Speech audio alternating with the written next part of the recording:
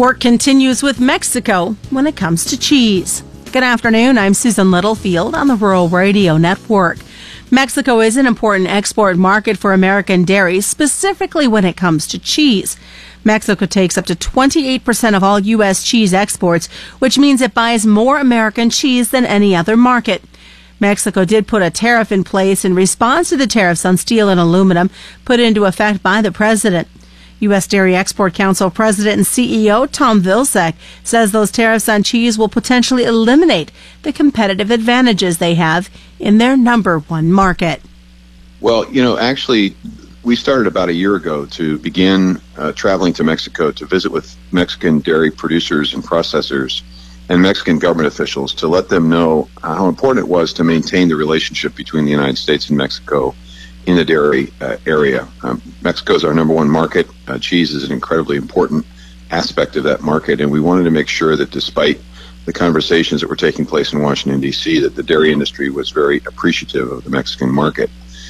When the administration pulled out of the Trans-Pacific Partnership Agreement, that created the first problem that we had to confront, which is the European Union came in and negotiated a free trade agreement, and with that free trade agreement, they received protections for certain types of cheeses so that they can now only be the ones to sell feta or cheeses like that. That obviously impacts and affects our capacity to sell.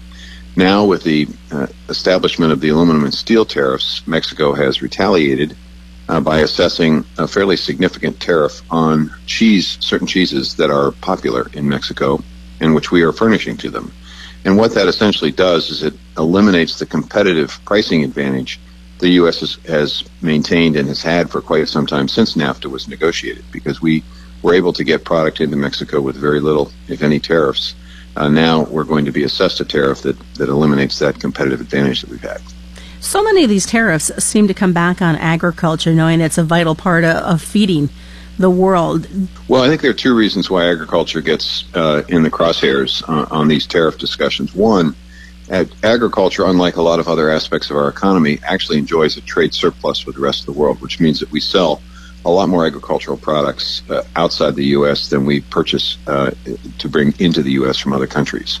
So that surplus is a target, if you will, when there is trade discussions and retaliation and tariffs and trade wars and things of that nature. And I think the second reason is that there's an understanding of the politics associated with agriculture. Folks know where certain products are produced, and they know the politicians that are involved with those states or those congressional districts, and so they target to basically send a message to Congress about the difficulties of the tariffs that the Trump administration has announced. We see that July 5th is when they will increase the tariffs. With negotiations, is there the potential that we might not even see that take place? Some of the tariffs have become effective immediately. Mm-hmm. What happens on July 5th is that they increase in amount. Initially, the tariffs range from 10 to 15%, and then they basically ratchet up to 25%. So there's always the hope that at some point in time something gets negotiated. The problem is that the president has now wrapped, and the administration has wrapped these conversations into the NAFTA discussions. And that basically complicates both the tariff discussion and the NAFTA discussions.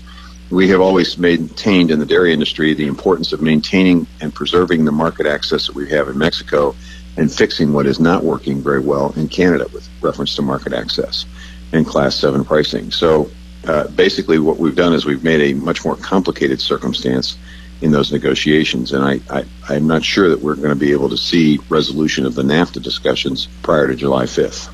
Now, at this point, milk hasn't been included in any of this. It's just been cheese, correct? It's just been cheese, but, cheese is the value-added proposition. Mm-hmm.